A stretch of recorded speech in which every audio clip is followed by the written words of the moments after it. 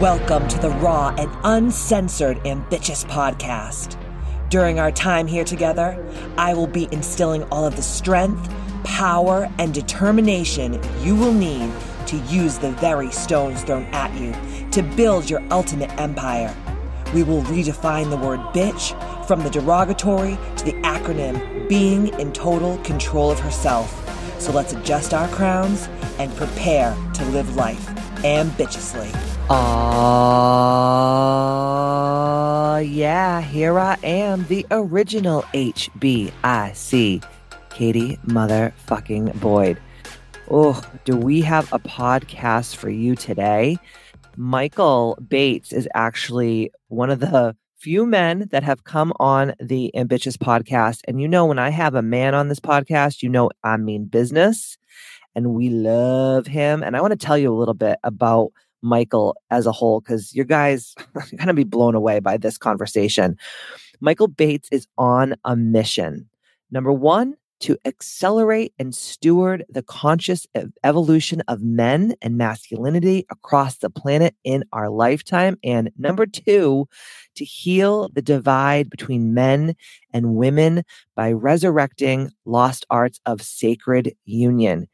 He accomplishes his mission as a life and relationship coach, workshop facilitator, podcast host, and psychedelic integration guide to individuals and organizations all over the world, helping guide humans of all persuasions into the deepest embodiment of their highest potential.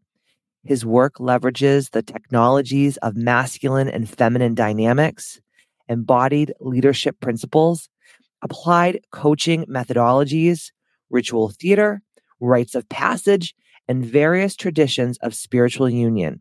He also enjoys lifting heavy objects, swimming with sharks, playing with his niece, and curating obscure rituals for epic humans in remote corners of the world. Dude, this conversation was one of my favorite conversations that I've ever had on the podcast thus far. I have so many clients, and I've been doing this for a really long time, almost 25 years. And I have only heard women that are single say, there's no good men out there. They're just all assholes. And that's not true. And Mikaal is going to pull the veil from your eyes and expose you to the actual truth of what's truly happening between men and women right now and how we can work together to heal. You guys are going to love, love, love this podcast, and you're going to fall in love with Mikaal. And he has some incredible retreats and events coming up. Everything is in the show notes. And I really would love for you to follow him on Instagram. It's at Mikaal_Bates. And you spell his name a little bit different. So it's MIKAAL_BATES. Just check him out over on Instagram. He's doing such amazing stuff. And I know you're going to fall in love with him just as much as I did on this podcast. He is absolutely incredible. So I hope you enjoy this as much as I did. Without further ado, here's Mikaal Bates on the Ambitious podcast. Mikaal, I am literally over the fucking moon that you're here because you're going to wake up so many of my female listeners. And we do have male listeners here as well. So I think you're going to also wake them the fuck up because we have been totally sold a bill of goods on both sides of the fences, the men folk and the lady folk. And I just cannot wait for you to slap us with some beautiful truth. So thank you so much for taking time out of your crazy, busy, amazing schedule to be here. I appreciate it so much. Thank you so much for having me. What an honor it is. And thank you to your listeners for just being into and about this work. I really believe it's the most important work that's happening on planet Earth right now. I agree. 100%. Oh, I can't wait to get into it. Okay. So you say that you are here to accelerate and steward the conscious evolution of men and masculinity across the planet and in our lifetime. So that's a pretty big statement. But I already know you because we've had our own little side conversations. And, you know, before I always bring people on, I always want to make sure that they're a good fit. and they know that we're all crazy ladies here listening, and we're super open and honest and raw and real. And I was like, I just fell in love with you. You're speaking my language, and I just have so many clients that I have coached over the 20 plus years I've been in this industry who are, like you said before, they're waking up. They're like, damn, like we did all the things that we were told to do as women, right? We went out there, we worked on our career, we said no to children, we hate men, men are evil, they're bad, we don't need them. And now we're all like, holy shit, we're all single. We're sad. We have like 10 cats. And we still say that there's no good men out there. And you're here to say that that's absolutely not the truth. I'm here to say I know it's not the truth, and I first want to say, sisters, I feel you. We've like Katie just so astutely said, we've all been sold this bill of goods, and my work is really about ending the battle of the sexes. And to the degree that men are losing, women are losing, and to the degree that women are losing, men are losing. And it's time to remember we are two sides of the same coin, members of the same species. And it's a very different party when we're not trying to win or defend ourselves from someone else, and actually learn from each other and learn how to be with each other and how to bring out the best in each other instead of the worst. And we really train to bring out the worst. I know, it's crazy. I want to get into, before we really dive deep into like how this all came to be in your life, because obviously I know a little bit about your story from when we spoke before. But your story sounds very similar to my story, how I was raised by a second wave feminist. Like, you got to go out and you got to do all the things and fuck family and do everything on your own. And you don't need this, you don't need that. So I want to talk a little bit about that so that the women out there can really hear you from that side, because there's so many people in this space that are talking about like masculinity, and no one really knows their past story. So I think that your past story is so beautiful and so important. Thank you, Katie. Yeah, I always try to lead with this. Like, I am so far from being anti-woman. It's not even funny. I love women. I appreciate what you sisters are doing in a way that I can't fully, because I'm not one of you and I will never be in your body. And so I'm just grateful for what you all do, and for the woman who raised me, who was absolutely like yours, a second wave feminist. And I grew up in that ideology. And I want to first name the benefits of it and what it brought in and how important it actually was as a movement. And what the questions that I ask now are, well, so the tenets, the goals of feminism that were put forward by these feminists have been achieved. Equal pay for equal work, which I know we negotiate, but when you look at all the different factors into play, it's actually pretty darn close. Women in the workforce and in leadership, educational attainment, control over your own bodies and fertility, freedom with the family.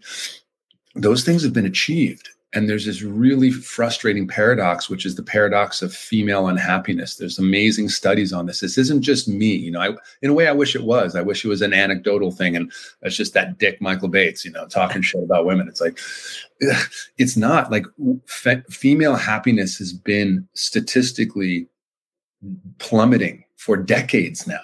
And so again, what I like to talk about in my work are the unintended consequences of feminism.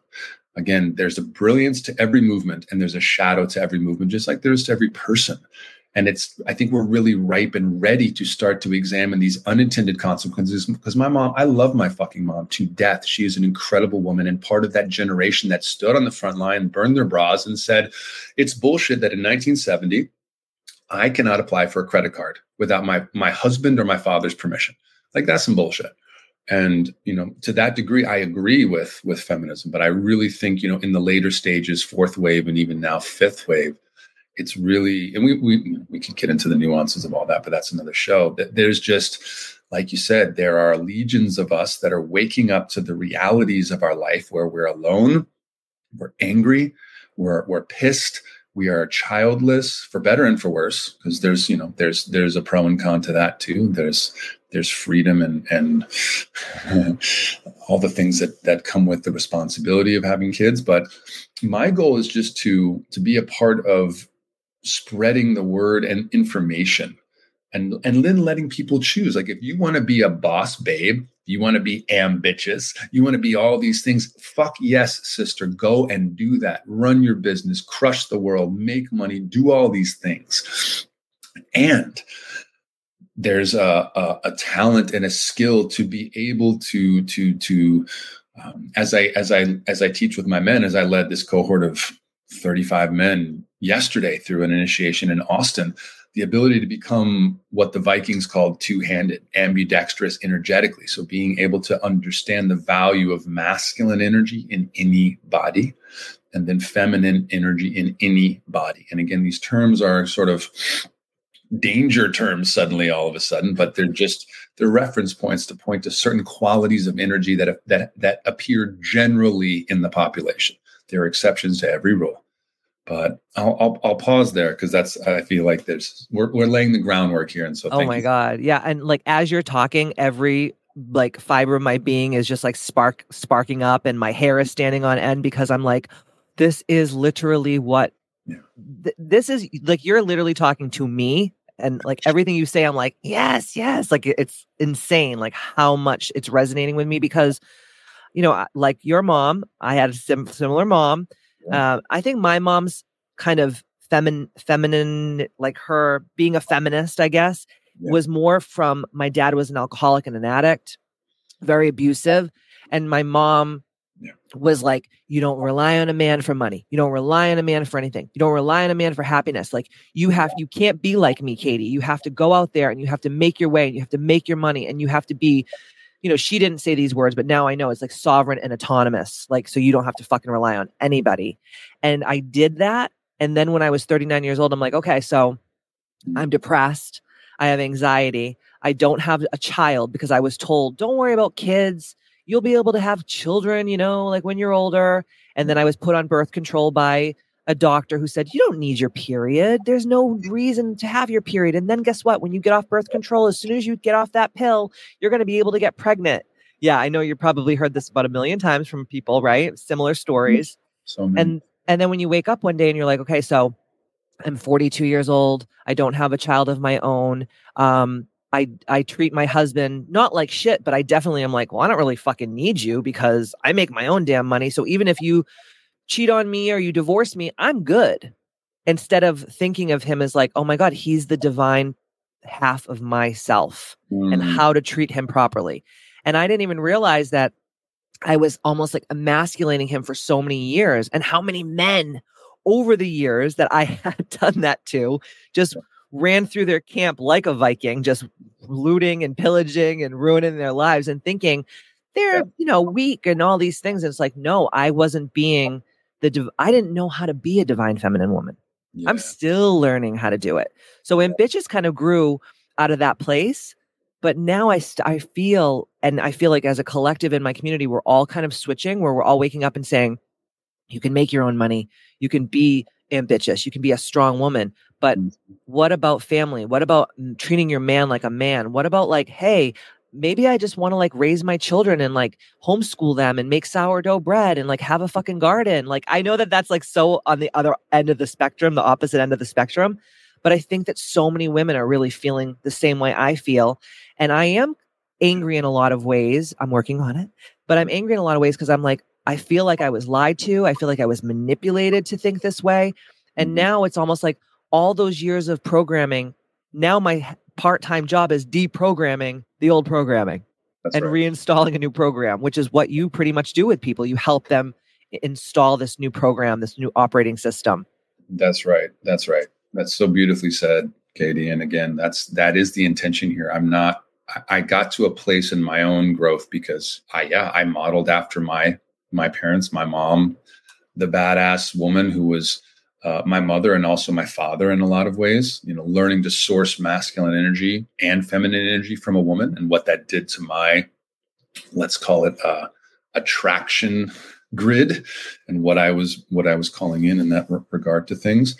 But my passion is really reminding people that we're on the same team to the degree women are failing, men are failing. And yes, no one taught us these things.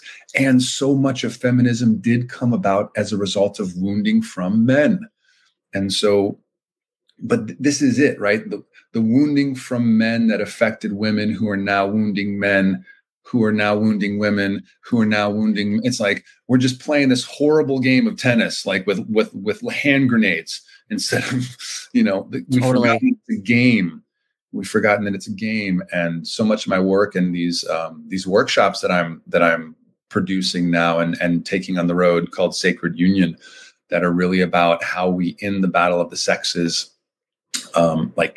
actually, experientially, what are the questions that we can be asking? And so getting men and women in the same room and creating experiences for women to hear men and then reflect on that, and the men being able to share without being sort of interrupted and stepped in on by the women, and then the women get their chance to do their work, and the men just witness. And so all these different ways that we can bring in these lost arts of intuition and devotion, understanding the way these energies work in our bodies, and be able to create a nourishing, just a nourishing, nutritious environment. And how what do you think? Because you do this for work every day of your life, what are the conversations being had? Meaning, what are women talking about? What are they thinking about, and how are they feeling? And on the other side of the table, what are men feeling right now, and what are they talking about? Because I feel like I see and hear all these different people. You get these very manly men, like an Andrew Tate type of guy. I'm sure you hear about him a lot, and I'm sure you've seen his stuff. And then you see what he's saying, and then you see these other women who are going back to I want to be a mom, and I want to make the sourdough bread, and I want to be a homesteader like we used to be. So you're seeing these huge kind of exactly the extremes. Yeah. So what are the things that you're hearing? What are the things that you're feeling when you're meeting with these people and you're working with them? What is their wounding? How are they showing up? This is something that really just interests me so much. Great question, Katie. I was a musician for a long time. So the way I think about this is there's in tune and out of tune. And the way a wave form of music works is the more out of tune it is, the bigger the swings are. And the more it starts to come into tune, it starts to sort of find this balance. And suddenly it almost goes into boom, perfect tone is stillness, is oneness. And so, we do see these, and to answer your question directly, what I see from women and what I see from men are these sort of two bifurcations. The Andrew Tate, we need to put women back in their place. And I have to say that there's a lot of nuance that I've heard Andrew Tate starting to actually incorporate into his work, where I think before it was very just sort of easy to dismiss. Yes. But there's some things that he's touching that are actually really valuable. And again, I agree. My mentors give me the assignments all the time of how to balance your system. So if you're hyper liberal, go read Trump's Art of the Deal. If you're hyper conservative, go read maybe some of Foucault or Derrida, or these sort of leftist philosophies that have become the wave underneath feminism that has produced these trends that we're now seeing. And so I see a lot of men who are sort of the red pill men who are fuck women, I'm taking my power back, da, da, da, da, da. Or you see the super sensitive new age guys, as I like to call them, snags, because I was one. Tell them what that stands for. You get a snag, sister, a sensitive new age guy, a snag. I love it. That was I was raised by my hippie mom to be sort of the man that she needed or wanted to have encountered when she was younger. And again, I'm projecting all over my mom, and my mom listens to all my podcasts. So mom, my mom does too. Sometimes I gotta like hold my tongue. I'm like, okay, I shouldn't go there. It's like, well, I'm sorry for what, and my mom grew up I'm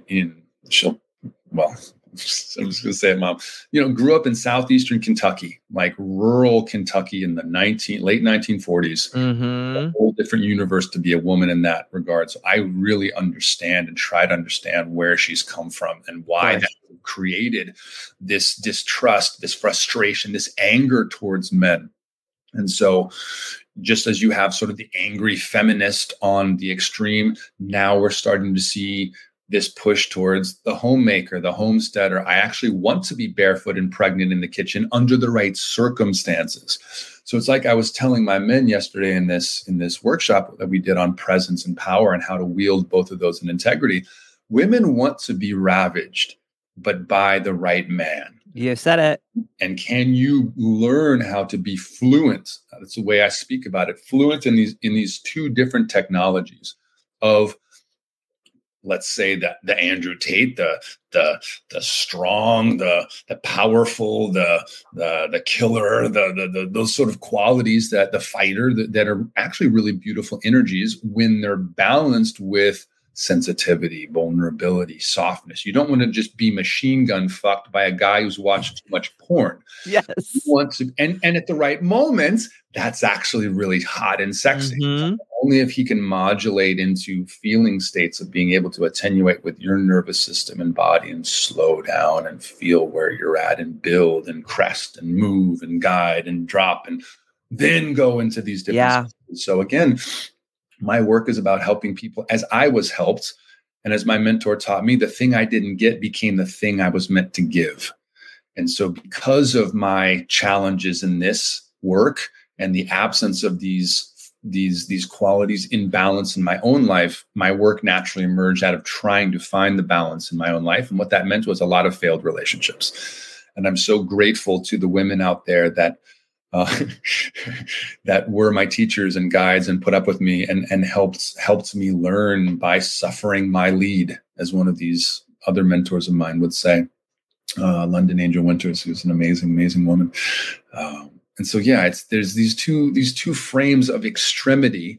And what I see the medicine and what I'm trying to help people create is the balancing of those in your system. Because for some people, some ferocity and anger is actually healthy, and it's a part of their healing their relationship to men, is to allow themselves to actually be angry at dad, angry at the ex, angry at the sexual predator, angry at the world for the masculine frame that you force me as a woman to be in every day in the rational, linear, logical mind. Fuck you. Yeah. It's part of the healing. And then part of the healing is to, as men, if you're super in the Andrew Tate field, the medicine, the prescription that I would give you, and this is what my work is about, is, again, not demonizing either side, but just finding a balance between the two. And so what's the medicine that would help serve you become the person that you want to be as a woman? Not that, and this is where I see the issue too. People in one camp say men should be this way.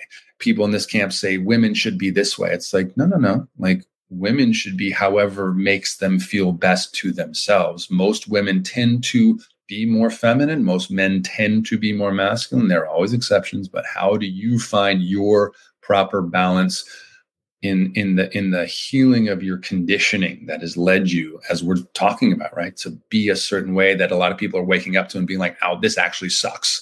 And I bought this. I put all my money into crypto, and now it's like, fuck." And what do we do about that now? So what do we do? What do we do, Katie? What do we do about this? Oh my God. Well, I mean, as you're talking, in the back of my mind, all these like little voices of my clients are like, "There's no good men out there. No man wants to do this, and there's no good men." And I'm like, well, if you keep fucking saying that, girl, then so shall it be. There it is. Right. There it is. And so for your listeners, like, realize how powerful you actually are. And I feel you, sister. Like, I really get that your experience, your lived experience has been that there are no good men out there. And fuck, I'm so sorry for that. And there are good men out there. So this is where it's a little tricky, and it takes some nuance and some patience and some willingness to lean into the edges of how it can feel to realize that in any relationship, we are at most 50% responsible for what happens. Exactly. It means that we also have to be 50% responsible for taking responsibility for our part in the equation. So if you're not finding the right men, yeah, maybe you're hanging out in the wrong places, and maybe you're used to a certain type of man, but these men do exist. So what in you can you start to soften or work with, or again, only ever half of the responsibility. The half is and should be on the other person or out there. But how can we swallow our pride, check ourselves again in whichever extremity we find ourselves in? Again, if you're happy and you're loving being an ambitious woman and busting ass and taking names in the world, sister, do that till you drop. And if you're happy being at home and raising children and doing that, and you feel happy, do that. But I think what you're talking about and what I think a lot of your listeners are interested in is, ooh, wait, can I have my cake and eat it too? Yes. And Yes. I think the answer is yes. It just takes skill, it takes work, it takes awareness. And so many of us have we're we're working with a handicap, let's say, because of the ideologies that we internalize and that have become a part of our way of being, which is how we create the world around us. And if we create the world around us that men are assholes, guess what kind of men we experience? And it can be really tough because say you gave me a mantra tomorrow and I go out and all women are amazing. All women are amazing. All women are amazing. There's probably still going to be some lag time where I'm out there and I'm not experiencing amazing women because I've had a lot of experiences with not amazing women. And that's what feels like home to my system. So the home that I know you have talked about and the home that I talked about with our feminist mom was curated and specialized in a very specific way that we've had to learn how to disrobe from and extrapolate. And I think you said decondition. It really is like a brainwashing in a way that has to be taken out and taken out skillfully. And you know what I think is really funny is, so like in my 20s, I would attract these like bodybuilder, big, like masculine, like super, like what a masculine man from the third dimensional reality looks like. Yeah. But they were the weakest, saddest, most abusive motherfuckers like in the world, right? So then when I met my husband now, he was like this perfectly divine feminine man. And I was so not into him when he first started pursuing me because I was like, you're a dud. You're fucking boring. You don't like, you're not exciting. Because in my head, because my nervous system was so fucking dysregulated from growing up in a very chaotic home with a mom who was like, you can't rely on a man. Look at my life. And like, look what I did. And look at the mistakes I made. And you can't do the same thing. So then when I met my husband, I was like, boring. Cause I wanted to fucking fist fight with you. I wanted you to like bite me, punch me in the face, spit on me, tell me I'm a piece of shit. Because in my head, that's what I knew. And it's so funny because now like my husband and I can be like very divine, masculine, feminine, and we can be like aggressive with each other too. And we know like when to do it and when not to do it. Where before it was like boom, boom, boom, aggression 24/7 with every guy that I dated, to the point where I think so many of my listeners and so many of the women I work with, they say that they always say like, I need a mat. Like I want a mat. Like they always say that. And I was like, yeah, but I've seen like 10 mats come across your door and you will not like do it. You won't seal the deal because you want a man who's this super toxic masculine. And you say that you don't, but your actions are very different than what you're saying. Do you see this a lot with both men and women? Yep. Like men may say, I want this feminine woman and I want this whatever. And then they're dating the OnlyFans girls. Yeah, I'm a king. Where's my queen? I'm a queen. Where's my king? Oh God, shoot me! Anytime I see that on someone's stories on Instagram, I want to just jump off a bridge. I'm like, neither one of them are king or queen when they're talking about this because they're not doing the most. Well, that's it. And I try to stay in the compassionate field, as much as I can. And it took me a while to get there because, yeah, I had a lot of anger at women too, and then I hit the wave of anger at men because where was my dad? And where were these teachings? And where were the trainings that I was supposed to get that came from my father, which came from his father, which came from his father's father? Where the fuck was this education that I was sitting in this stupid ass public school waiting for the real teacher to show up? And I'm being taught like, I don't know, trigonometry, which I've used zero ever, which is not to talk shit about trig because for some people in some fields, obviously that's the path. Right. But not like, us. Why am I not being taught how to,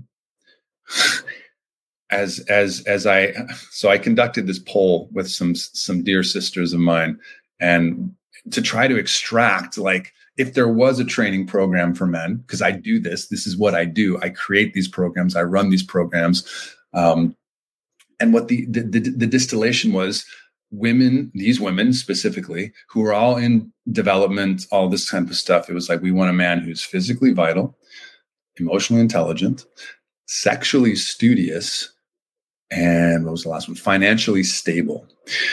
And so where was I being taught those things in high school? Where was I being taught, freaking finances, or like doing my taxes, or any of the things that matter, right? Writing a check. No, you were taught to put a condom on a banana. Literally. That's what I was taught. I was like, when is this going to come in handy? This is where the ovaries are. This is where the fallopian tubes connect. Oh, wow. That's so useful. How about where's the clitoris? How about that at least? Yeah. say it again louder for the people in the back. It's so true. It's so fucking true. Here's some miseducation. And then here's endless porn. Good luck. Yep. Wonder why we're all more fucked up than a soup sandwich, as I like to say. It's so true, though. And then I see, because, I have a 26-year-old stepdaughter, and she is like, just like me, like, because I raised her since she was 13. She's like super fucking smart, went to BU business school, like killing it, making the money, doing the deals, doing the thing. And, I see all her little friends that she hangs out with that I've known since they were like 11 years old. And, some of them are OnlyFans, right? They're like, where are all the good guys? I'm like, well, they're probably not going to meet you on OnlyFans when they're paying you $7 to see your fucking feet, bitch. Like, my grandmother used to say, if you sleep with dogs, like sooner or later you're going to get fleas, right? That's like an old saying. It's like, you're looking in all the wrong places. You're hanging out at the wrong places to find the people that you want. And then I noticed that a lot of these girls they're so liberal. And I don't mean like politically liberal. I mean, just like their bodies mean nothing to them. There's no sacredness. There's no anything. And then all the guys that are their age are very conservative. There's this weird thing that's happening right now where like these young men are becoming like super conservative red pill guys. And the girls are becoming more liberal and just like free and not in like a hippy dippy, like peace, love, and hair grease way. I'm talking like, in a dark place, because then you start getting into like porn. I mean, like, as I was talking to one of my friends the other day about Pornhub, and they were saying like, this is all my kid does is just watch fucking porn all day long. And I'm like, when did this happen and why, Yeah. The way I see it, archetypally, it's like we're not allowed to say certain things in our culture anymore.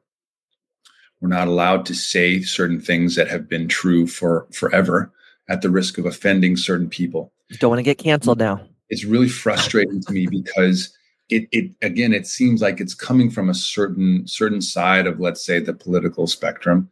But so much of feminism, to me, I feel like should actually be called masculinism, because it didn't teach women to be more feminine. It taught I can do anything a man can do. And so now we have women who have been trained to be men. And so they're being men in the world.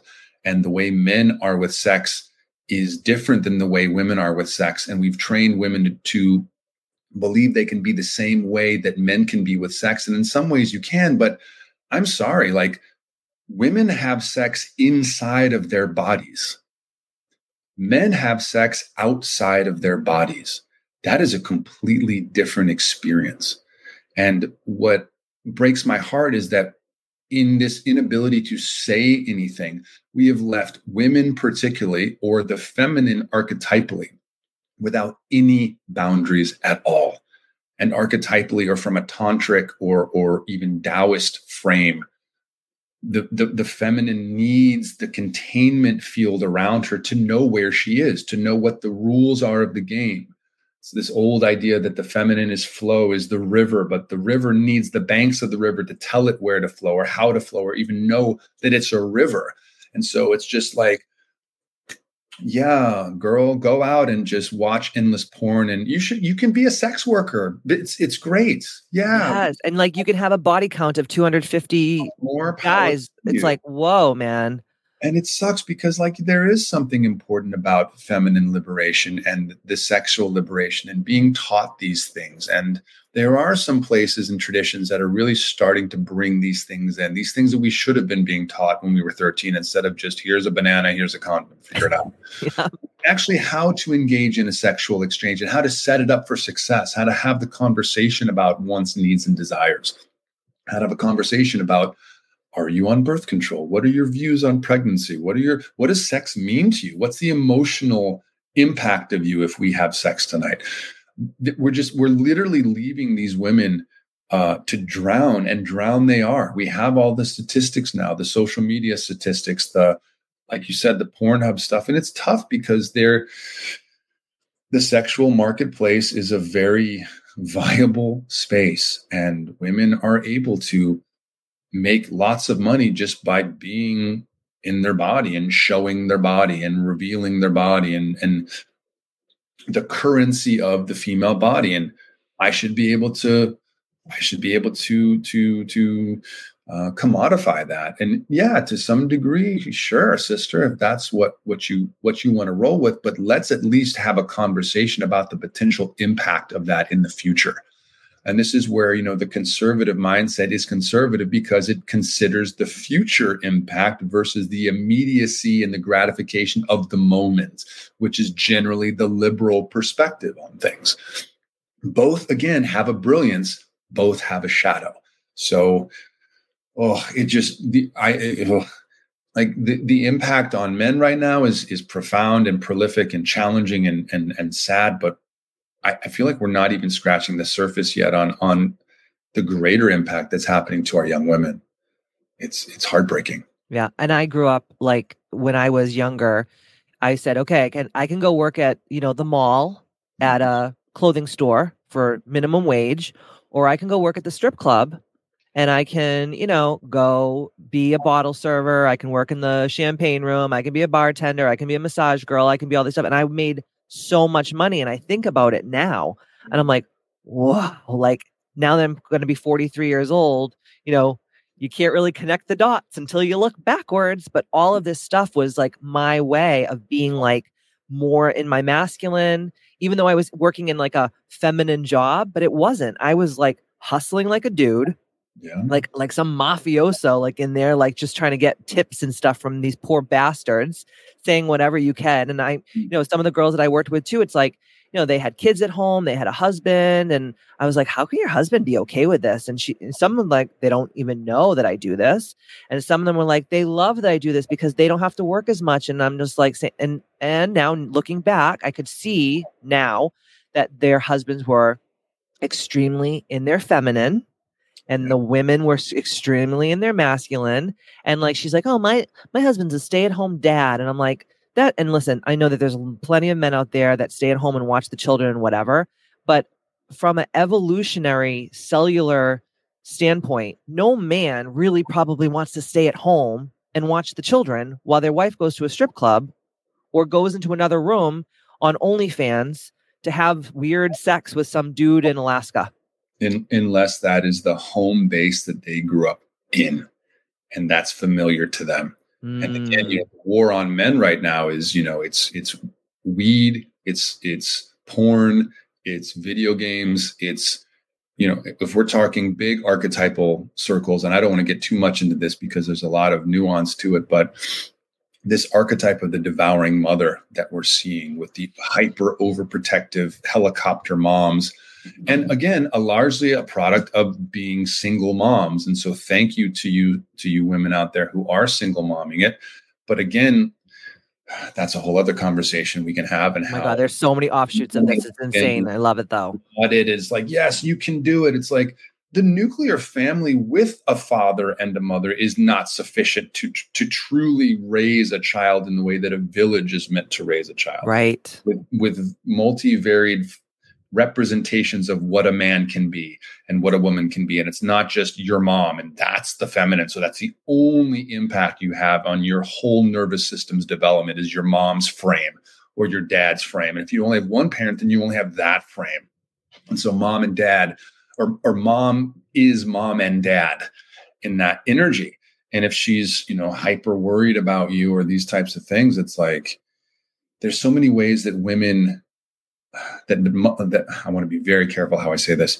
There's a way that mothers will emasculate their male sons, largely because they're kind of supposed to. Like, mothering isn't ever supposed to end. There's a biological function in that. Like, my mom still, do you want to, your sweater, wear your sweater? Yeah. I Did you know. eat today?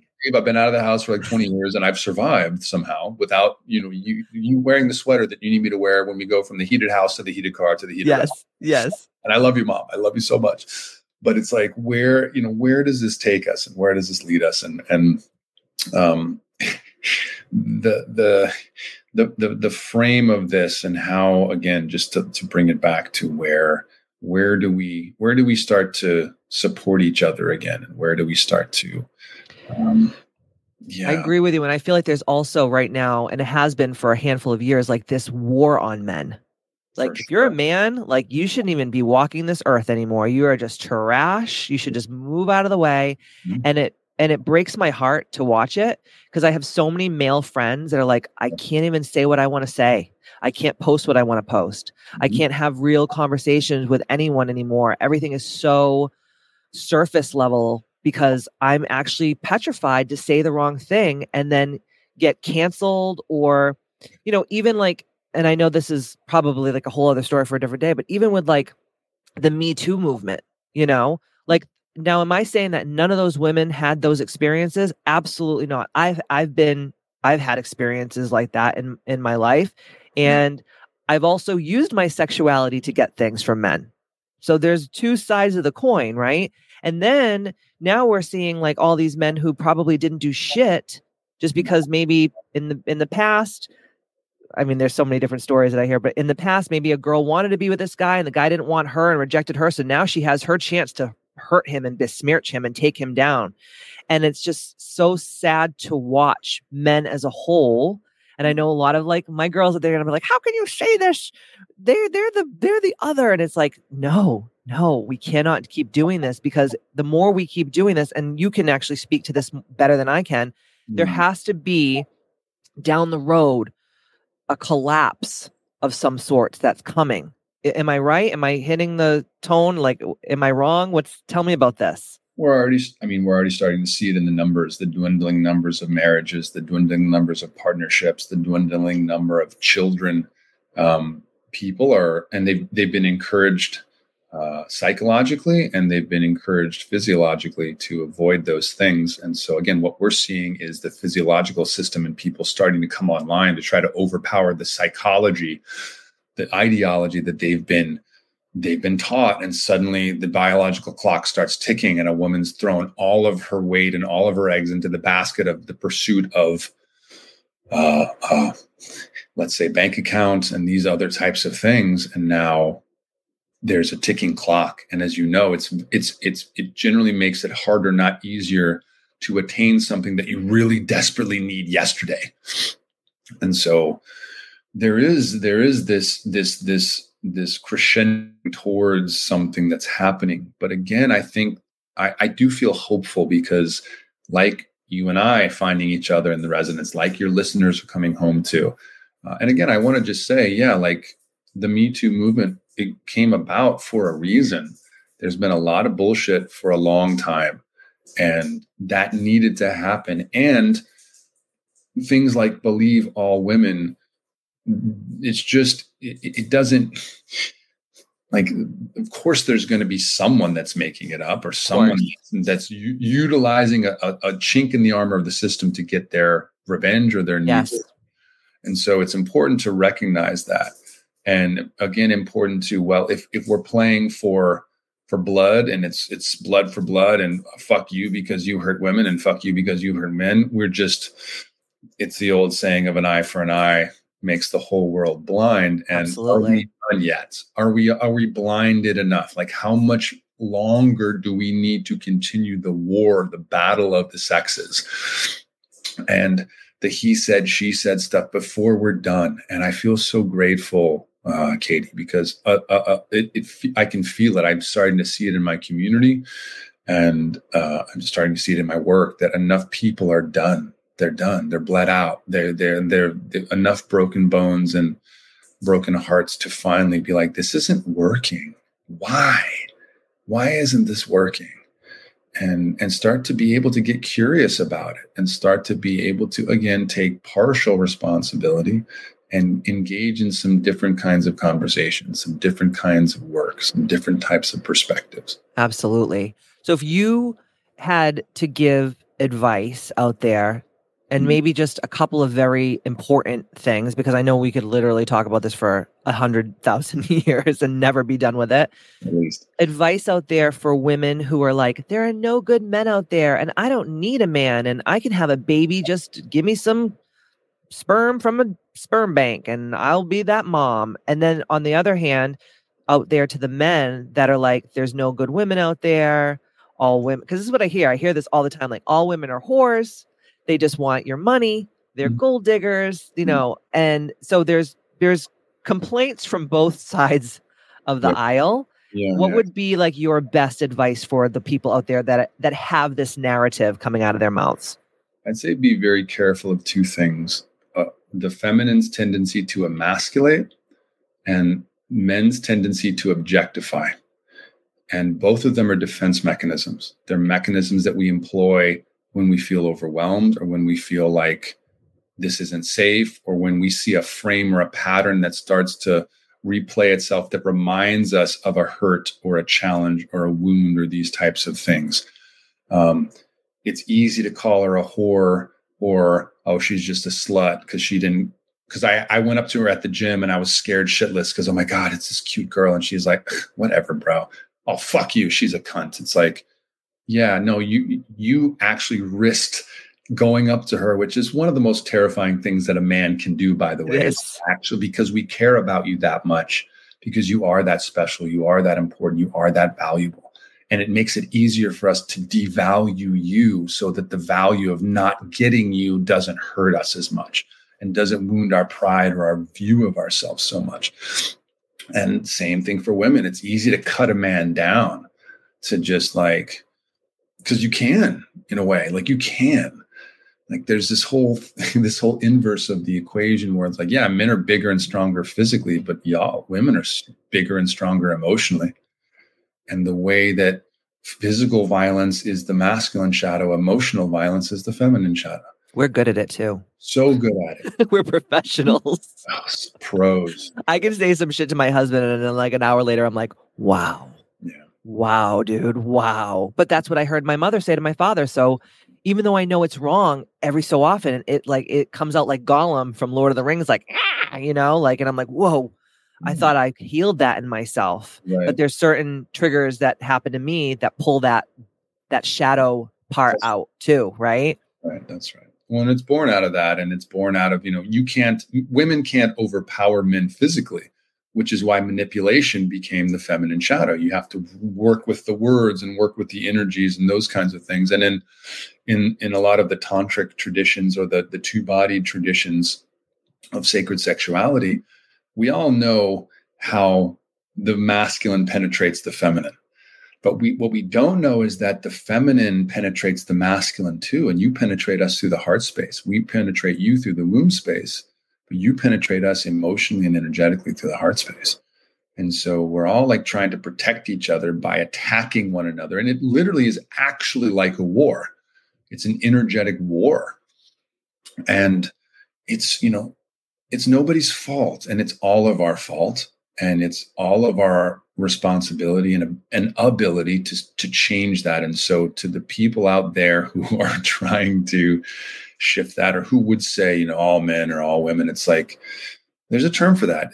Anytime you ism people, and sexism does go both ways. It really does. Absolutely. Again, if you need to be right, and if your perspective of men are pigs or women are bitches or whatever it is, and that's what you've arrived on, I have compassion for you, because you didn't arrive on that in a vacuum. You arrived on that because of your lived experience, or at the very least an ideology that you were taught to value. But it's tough because it's hard to let go of a way of being. It's hard to say, you know what, I'm going to be the bigger person, because if you want to end a war, some side has to be the one that comes forward and says, you know what, I'm done with the killing. I surrender. Yeah. And not just because you're beaten. So it's like, well, you have no choice. You're going to surrender. I'm going to kill you all. I'm going to wipe you all out. And it seems like that for some people, that's the level that we're playing this game. It's like, Jesus Christ, like what? Yeah. but then you see it reflected in their lives and the miserableness of their life, because men and women actually need each other. We technically need each other. There's things physiologically and biologically that happen in the body. Just the way that orgasm functions in the body. And yeah, you can give yourself an orgasm. Yeah, and women can be together and men can be together. But I think my queer brothers and sisters know more about polarity than most straight people, because there's always clarity on who's playing which role in that relationship. But again, absolutely. If this is of interest to you, study it. If this is of interest to you, learn about it. Learn about each other. There's amazing work from, I don't know, that's a long fucking list, but if I could suggest places to start for people on the masculine side, I would suggest David Deida, Deida, who was one of my mentors for a while. And I would suggest Alison Armstrong's work on the female side, the Queen's Code, and these ways of ending the battle and turning the battlefield into a garden again as sacred man and woman. So I want to get into this because you know that when we talked about this on our first call, when I first spoke to you, I think I had you laughing because I told you I am petrified of doing any kind of psychedelics. Yeah. Any kind of anything. Like when I was a little girl, my grandmother literally would say to me, if you do drugs, you will die. Mm-hmm. So even though I know that's not true, I have always had like this block. And I went to Madeira, Portugal, and there was a shaman there. And my friends were holding a ceremony. And my friend Jan was like, you have to do this, Katie. You have to do this. And I was like, no, bro, like I can get to those states in my meditation and my breath work, like fuck off, like stop talking to me about this, which I do believe that in my heart. But I have so many friends who I trust with all of every fiber of my being that are like, dude, this is the thing that like cracked me open and made me see the world in a different way. And you actually facilitate these experiences. So let's talk about that, because so many people are interested in this. And what makes me really angry, and we also talked about this a little bit too, is they go to these people who have no business facilitating these types of experiences. There's no support. And I've seen a lot of people not come back or be right after they've had these experiences. And I've also had a lot of friends that use these experiences as a crutch to not actually do the real work on their own. That's right. And so I want you to talk to the listeners out there about what you do and how you do it and why, and maybe your experience with it and what led you to be this facilitator of these experiences. Wow, great questions. Where to start with that? Yeah, no, I always come back to a quote from Carl Jung, which is beware of unearned wisdom. And in a way... Say that again, please. Stop. Say that. My nipples just got so hard. Carl Jung, you made my nipples hard, man. You've been dead for a while, but you did. The old guy still gets them. Yep. Beware of unearned wisdom, or beware of wisdom that you did not earn. And so the thing about psychedelics that makes them so special, but also is part of the shadow that you just named, is that they are an elevator to the top floor.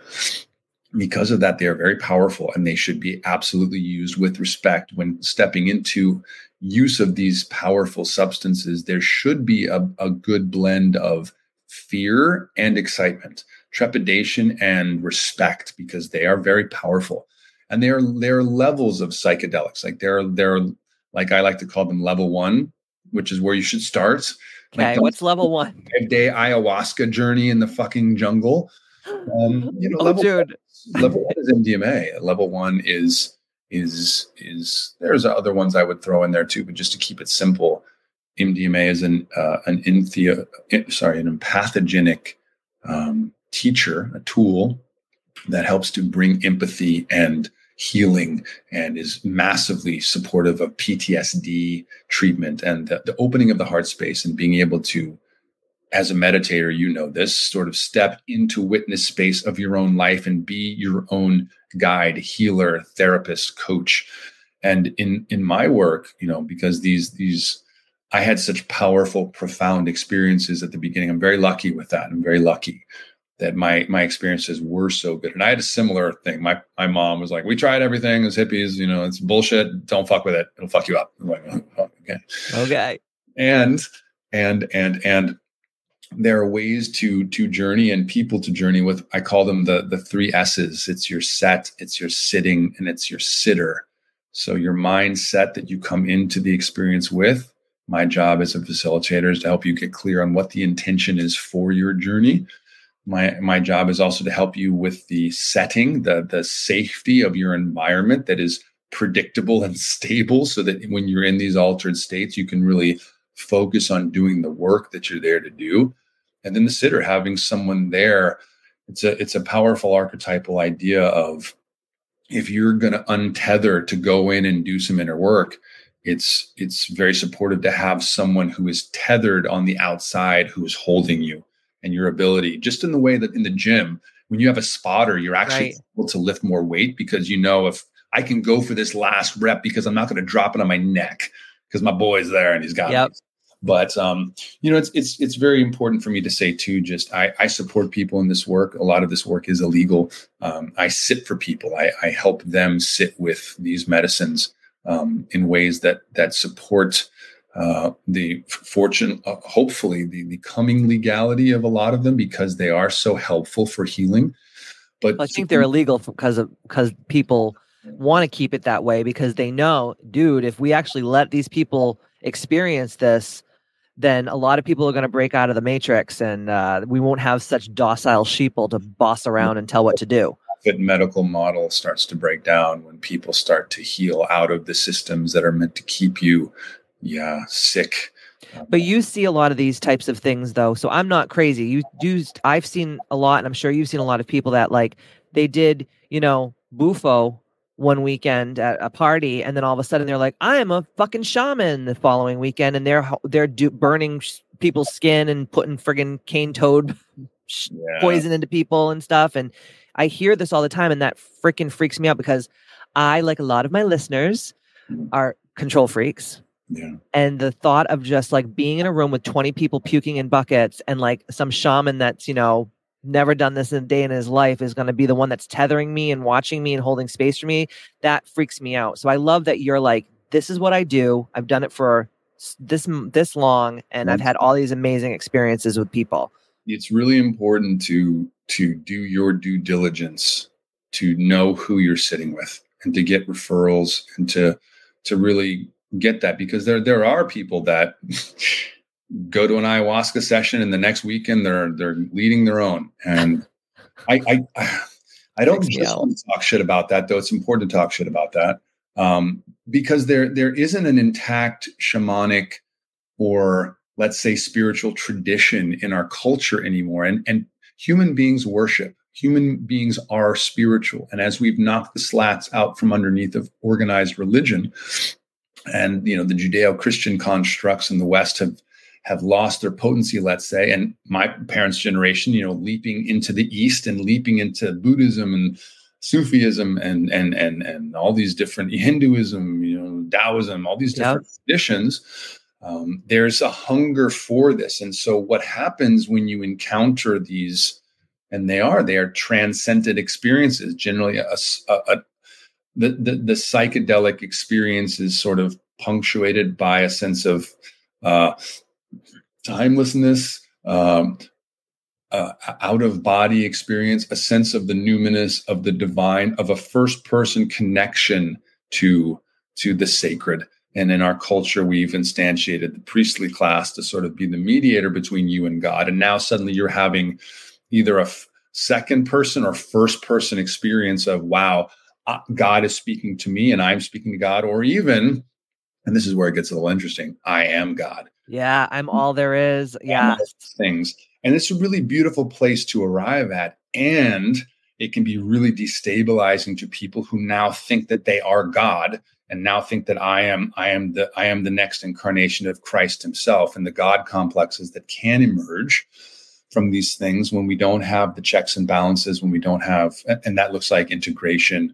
And again, a graduated rising up of the elevator from these level 1 things, let's say MDMA, level 2 psilocybin, even getting towards LSD, these types of things. And then the third tier, ayahuasca, Bufo, 5-MeO, these things that have a capacity to be totally destabilizing. When used correctly, it can destabilize the ego. It can destabilize the blockages that are keeping you from being the person that you came here to be. And being able to tap into that sense of oneness with the universe is beautiful, because it's half true. You are God. You are oneness. Everything is perfect just as it is. But that's only half of the puzzle, because you are still in a mortal body. You are still a individuated ideation of consciousness. And so in my work, we talk about this, but in my psychedelic work too, I always throw up this sign, and I don't know if you guys can kind of see it if you're watching the video, but it looks like an Arnold Schwarzenegger double bicep pose down. And that's not what I'm trying to do. I'm not trying to flex. I'm trying to show two sides of the equation of, can you hold the mystery of I am all, the one God, I am divine, I am beautiful, I am perfect just as I am, and I am mortal, I am flawed, beautifully flawed, I am always growing, I'm always striving for more, and there is always more that we can become and take on. And can you hold those things at the same time? Whoa, like it's a big responsibility a lot of people can't even fathom having. Now, when you started on your own journey, when did you know you're like, oh my gosh, this helped me so much, I want to help facilitate this with people I'm working with? Yeah. Was there like a moment that you're like, this has to be part of like my repertoire? Yeah, it was a beautiful triumvirate of experiences that actually spanned a good deal of time. I had my first ever psychedelic journey. I was 26. I was in Amsterdam backpacking Europe when. Of course you were in Amsterdam. Actually, of course. As you do in your 20s, do it. Exactly. Was guided into a mushroom experience by a friend that I'd met. We met running with the bulls in Pamplona. So, we trust really quickly, because, we helped each other out of some hairy situations, and he had experience with psilocybin. So I trusted him, and he, to his credit, really set us up for a beautiful experience. I literally laid flat. I'm so grateful that I had put on sunblock, because it flat on my back. I didn't move for 6 hours, and I was moving through the universe as an 8-armed Hindu deity. I knew all truth, all answers to all questions. I was that. And then I came back and I was like, well, I'm done here. I'm done, because I am not chasing that dragon. That was incredible. I need to go sit with that for the rest of my life. And that was good. So, and then fast forward to 2012 in New York City, before ayahuasca has become the sort of dinner table term that it is now, and at least in certain circles. And I had one of the most horrific experiences of my life, stepping into an ayahuasca ceremony in someone's apartment on 8th Avenue in Manhattan, horribly run with zero integration, and then sort of still halfway coming out of the experience. The experience ended at 7 a.m. Thank you so much. Have a wonderful life. Good luck to you. And then out onto New York City, 8th Avenue, morning traffic. I arrived back in my apartment in Queens at 2 p.m., not knowing how I'd sort of gotten there. And it was such a jarring experience. So I had this amazing experience the first time, and then a horrible experience the second time. Fast forward another year to my first experience with MDMA, which, again, I was so not about, because it's a synthetic and it's not natural, and fuck that. And I'm done. I don't need this. Like you, I'm a meditator. I can reach these states in breath work, my flow state in the gym when I'm running, that runner's high. It's like nothing's going to touch that. I've already been the 8-armed Hindu deity. I've been in this horrible buckets, lots of puking and horrifying. Bleh. Done. And she, out of her love, convinced me to have this experience with her, which to this day is the most profound experience that I've ever had. And again, I got to be careful, because I'm not, in no way am I encouraging anyone to do drugs or illegal substances that would get them or me into trouble. You should not do these things. They are illegal. But everybody's doing it. And well, there's a reason. Everybody I know, I think I'm the last of the Mohicans. I really am. Like, well, respect. Respect. I'm the only one, and I'm like, what am I missing out on? Maybe I can get higher in my consciousness. But then I also get afraid, like, what if I lose my fucking shit? And then this ego that I've created for myself as ambitious and this power boss. What if I'm just like, fuck it, I'm dropping out, man. I'm just going to be a stay-at-home dog mom and I'm going to flick my bean all day. Like that petrifies me. That petrifies me, Mikaal. Hey, either thing could happen, right? Anything could happen. And again, to the degree that you do your due diligence and you are sitting with people that understand these 3 S's and apply them. And specific, let me say this, that for me, that horrible Aya journey gave me the blueprint that I work into my work as a coach. Most of the people that I work with have no idea that I sit for people with their own experiences of these medicines. Because it's just coaching works, meditation works. It's not about like, this is the thing. And for some people, these can be incredible tools when used properly to detonate through or love through blockages that otherwise have been really challenging.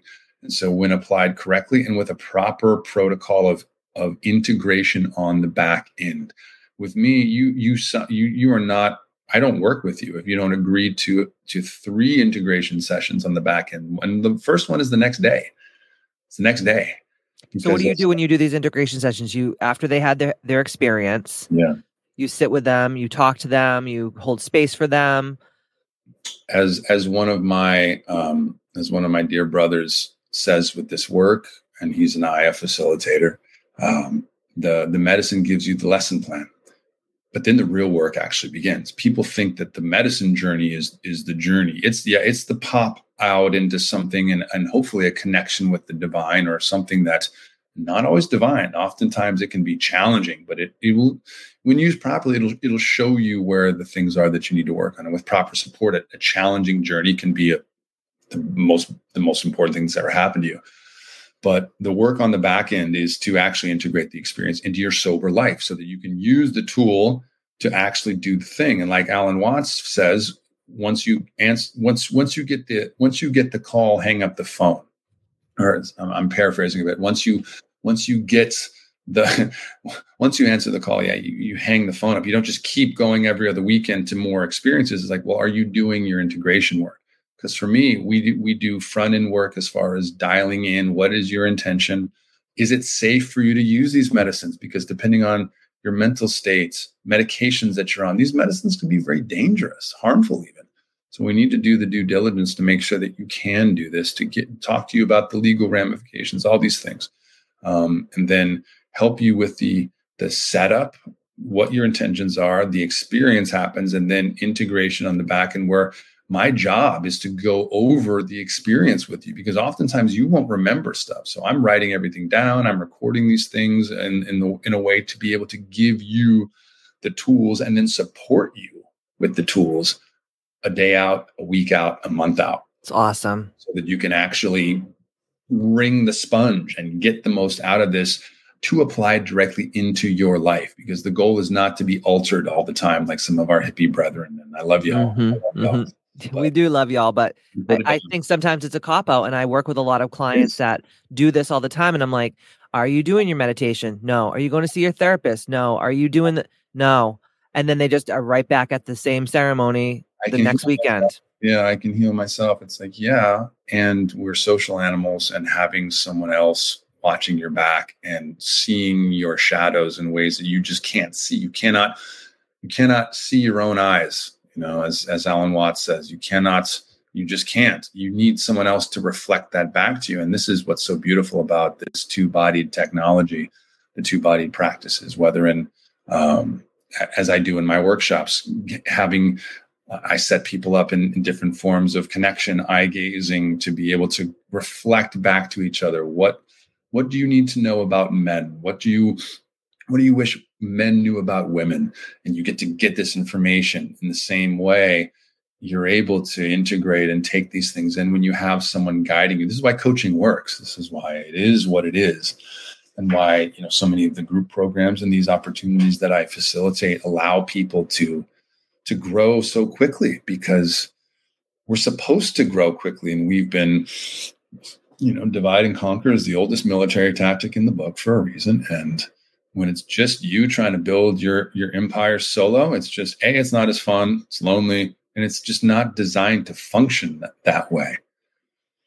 Agreed. Now, when you do this coaching work, when you have these events, is it mostly men that come to your events, or is it men and women? Is it a good mix? Like, tell me about that. I'm really, and I know that my listeners will be really interested too. Do you do them all the time? Like, walk me through that. Yeah, thank you for asking. The men's experiences are obviously for men, but these co-ed experiences, I try to get the numbers even. So the goal is to have an equal number of men, an equal number of women, and I have a few of my mentees, or what I call my alphas, who are the best of the best. You want to see some epic men? Come meet my alphas.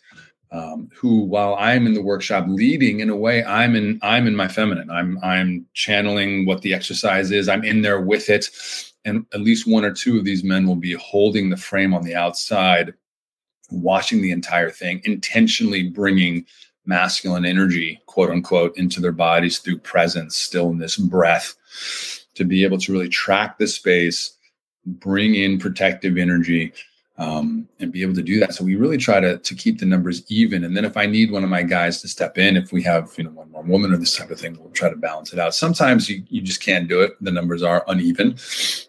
But even in that, there's utility in two women working together, two men working together. And what is a polarity exercise like when two straight dudes get together and work with the energy? And it can be incredibly, and this is a PG workshop, guys. This is not, there's nothing going on here, because again, it doesn't end up as a big orgy in the middle of it. It doesn't. And, my beef with a lot of the neo-tantra stuff is it seems like it's sex first and then training. And tantra it generally doesn't touch sex itself, because it's all learning the energetic frames, learning to wield these energies, breath, connection, these things. And then once you have those in, sex happens naturally by itself. And it happens quite magically and beautifully. Have you seen people in your workshops end up like together, like as boyfriend and girlfriend and stuff, like, because they're there for like the right reasons, and they're like, oh, holy shit, there are like great people from the opposite sex. Not everyone's out to get me. Yeah, it's certainly not marketed as a singles event. It's certainly not marketed as a space with that intention, but that certainly does happen. And again, if you want to be proven, I'll say this differently. If you want to see the proof that good men do exist or good women do exist, who are at the very least committed to trying to do something different. And I'm not trying to say that I've got it all figured out and my work is the bee's knees and it's got it all there. I mean, I think there's something to it, and it's worked for me, and I've seen it work for other people. But when we bring men and women together, and you introduce, actually you reintroduce them to a technology that is already living within their own body, and you teach them how to co-regulate through prolonged eye contact and through the presence of the presentation of your posture and openness in the body.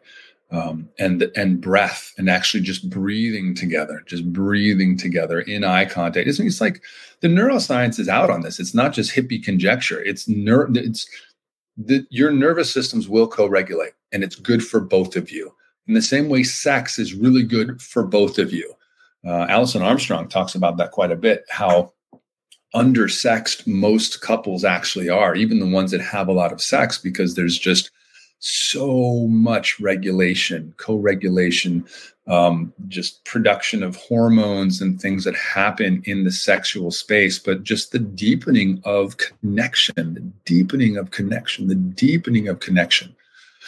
And I actually read recently it was a doctor that was doing these, I don't know, experiments, or they were taking polls, or I can't remember what it was. It was a while back, but it was saying something like the generation Gen Z, are having the least amount of sex of all of the generations that have come before them into infinity.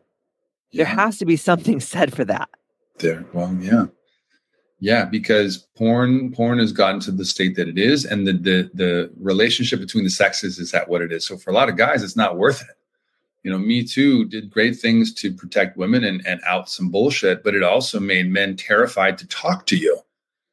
Like, it's terrifying enough to walk up to a girl and ask for your phone number, but now I might be a perpetrator if I do that. So it's like, and porn has become so, I mean, I've read a lot about this because especially the young men, it's become such an affliction. But I was reading something that a lot of people feel like there's never been a substance that's more addictive specifically to the male brain than modern pornography. Wow. Being able to just toggle blonde, brunette, redhead, and have a fresh input of sex, a fresh input, fresh. You never will ever watch the same video. They're being produced with such regularity that you can literally just be on porn forever. So it's like the ultimate dopamine high 24/7. And that girl doesn't talk back to you and call you an asshole and tell you to fucking wipe your shoes and, take your underwear off the ground or whatever we do to our men.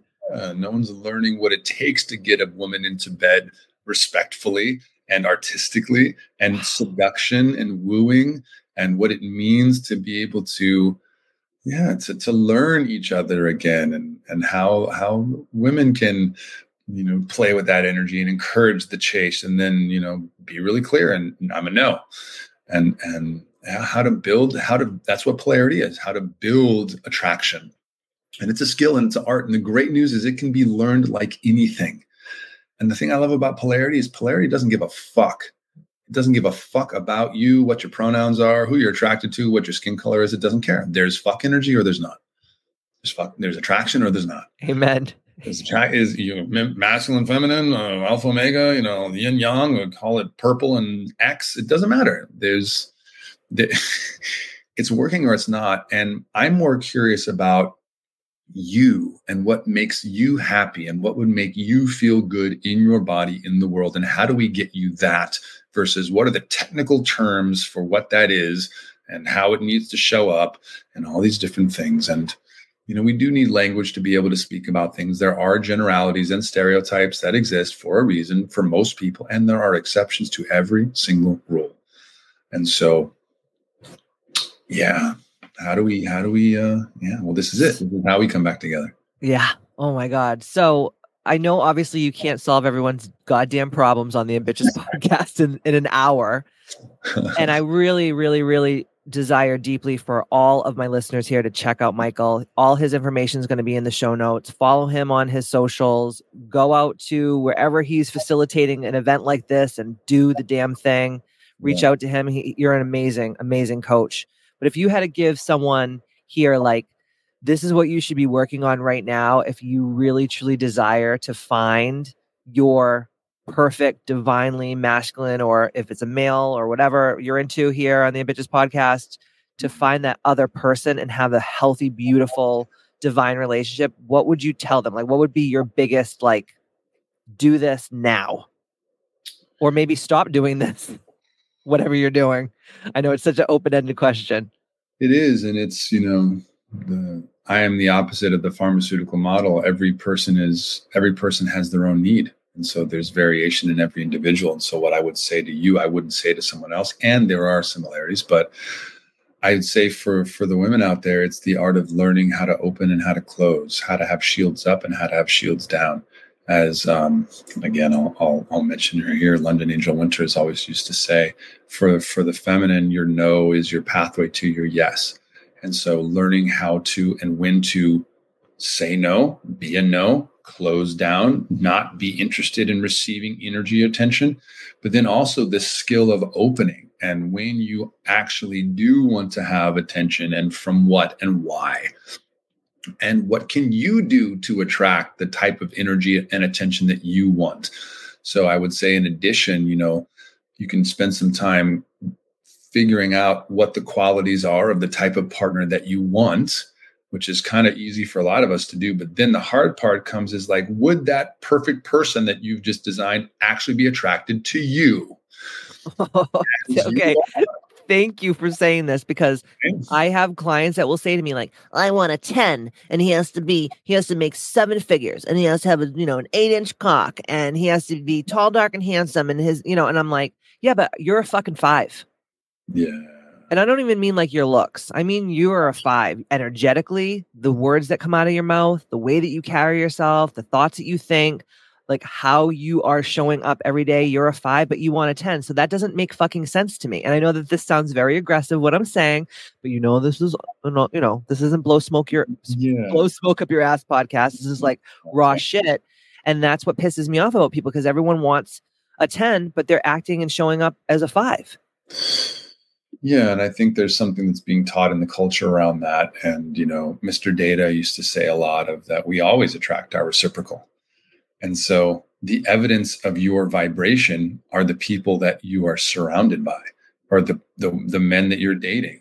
And it can be a hard pill to swallow. And again, when you start to work on yourself, it's important to remember that things always get worse before they get better. Not necessarily because things have gotten worse, but because you turn the lights on.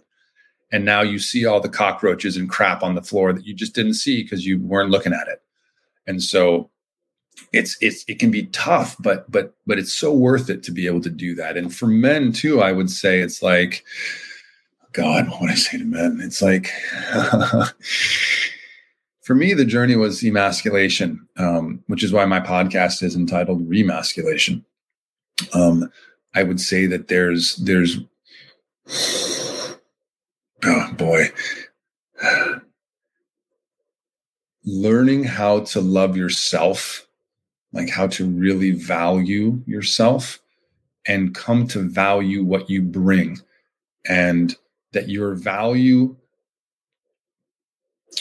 can be reflected either externally, like the guys that are all into give Andrew Tate a shout out here, the Bugatti and the money and all these things, and like the external presentations of my value. Look how I'm important, I'm valuable. It's not nothing. That's part of the equation, but the internal representations of value are equally as important. My ability to be sensitive, to be vulnerable, to know when not to be, to create boundaries, to be sensitive. And really, it's about bringing those two qualities together.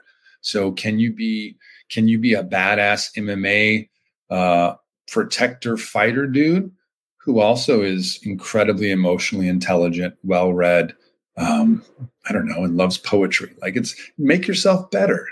Figure out the ways that you could be better. Ask your friends, ask your ex, ask your partner, like, where could I best improve? And take a poll of all of that, figure it out, and then start to improve yourself while loving yourself as you are. Yeah. Oh, I love that, because everyone always thinks like, when I get the Bugatti and the 6-pack and, I get my hair transplant or whatever the fuck was going on in your life, then I can show up as this person. But it's like, no, you have to deal with what you're dealing with right now. And if you're overweight and you're, playing video games all day, but you want to be a better man, just love yourself in that moment, but do the things to make yourself what they call nowadays a high value man or a high value woman. And I think it's important. And I don't, I was listening to something that was saying like, something like men who work out are like super right-wing conservative, like alt-right type of guys. Like, I can't believe that working out now makes you like an alt-right person, but like, I want to see my man work out in the gym. I want to see him muscular. And if he has to smack someone in the back of the head because they come at me, I want my man to be able to protect me, but I also want him to bring me flowers if I had a bad day and go get me a pint of Ben & Jerry's ice cream if I have my period, and understand that he can be all those things and not be a snag or That's right. some crazy, super toxic masculine man, It doesn't take rocket science to look at, a long-haired hippie dude who's super skinny and be like, well, he's clearly prioritized the emotionality and vulnerability side of the equation. Wonderful. I bet his bench press is like 80. It's like, okay. And then you see those gym rat dudes who are jacked and ready to, take action if they need to. They tend to skew more conservative on average, just as the hippie dude tends to skew more liberal on average. But again, I'm interested in creating what I like to call the third man, or it's not really, David Data talks about these 3 stages, but it's like the type of man that is truly dangerous in a wonderful way. Like, think about that. Like Jordan Peterson says that, like, you should be able to be a monster. Mm-hmm.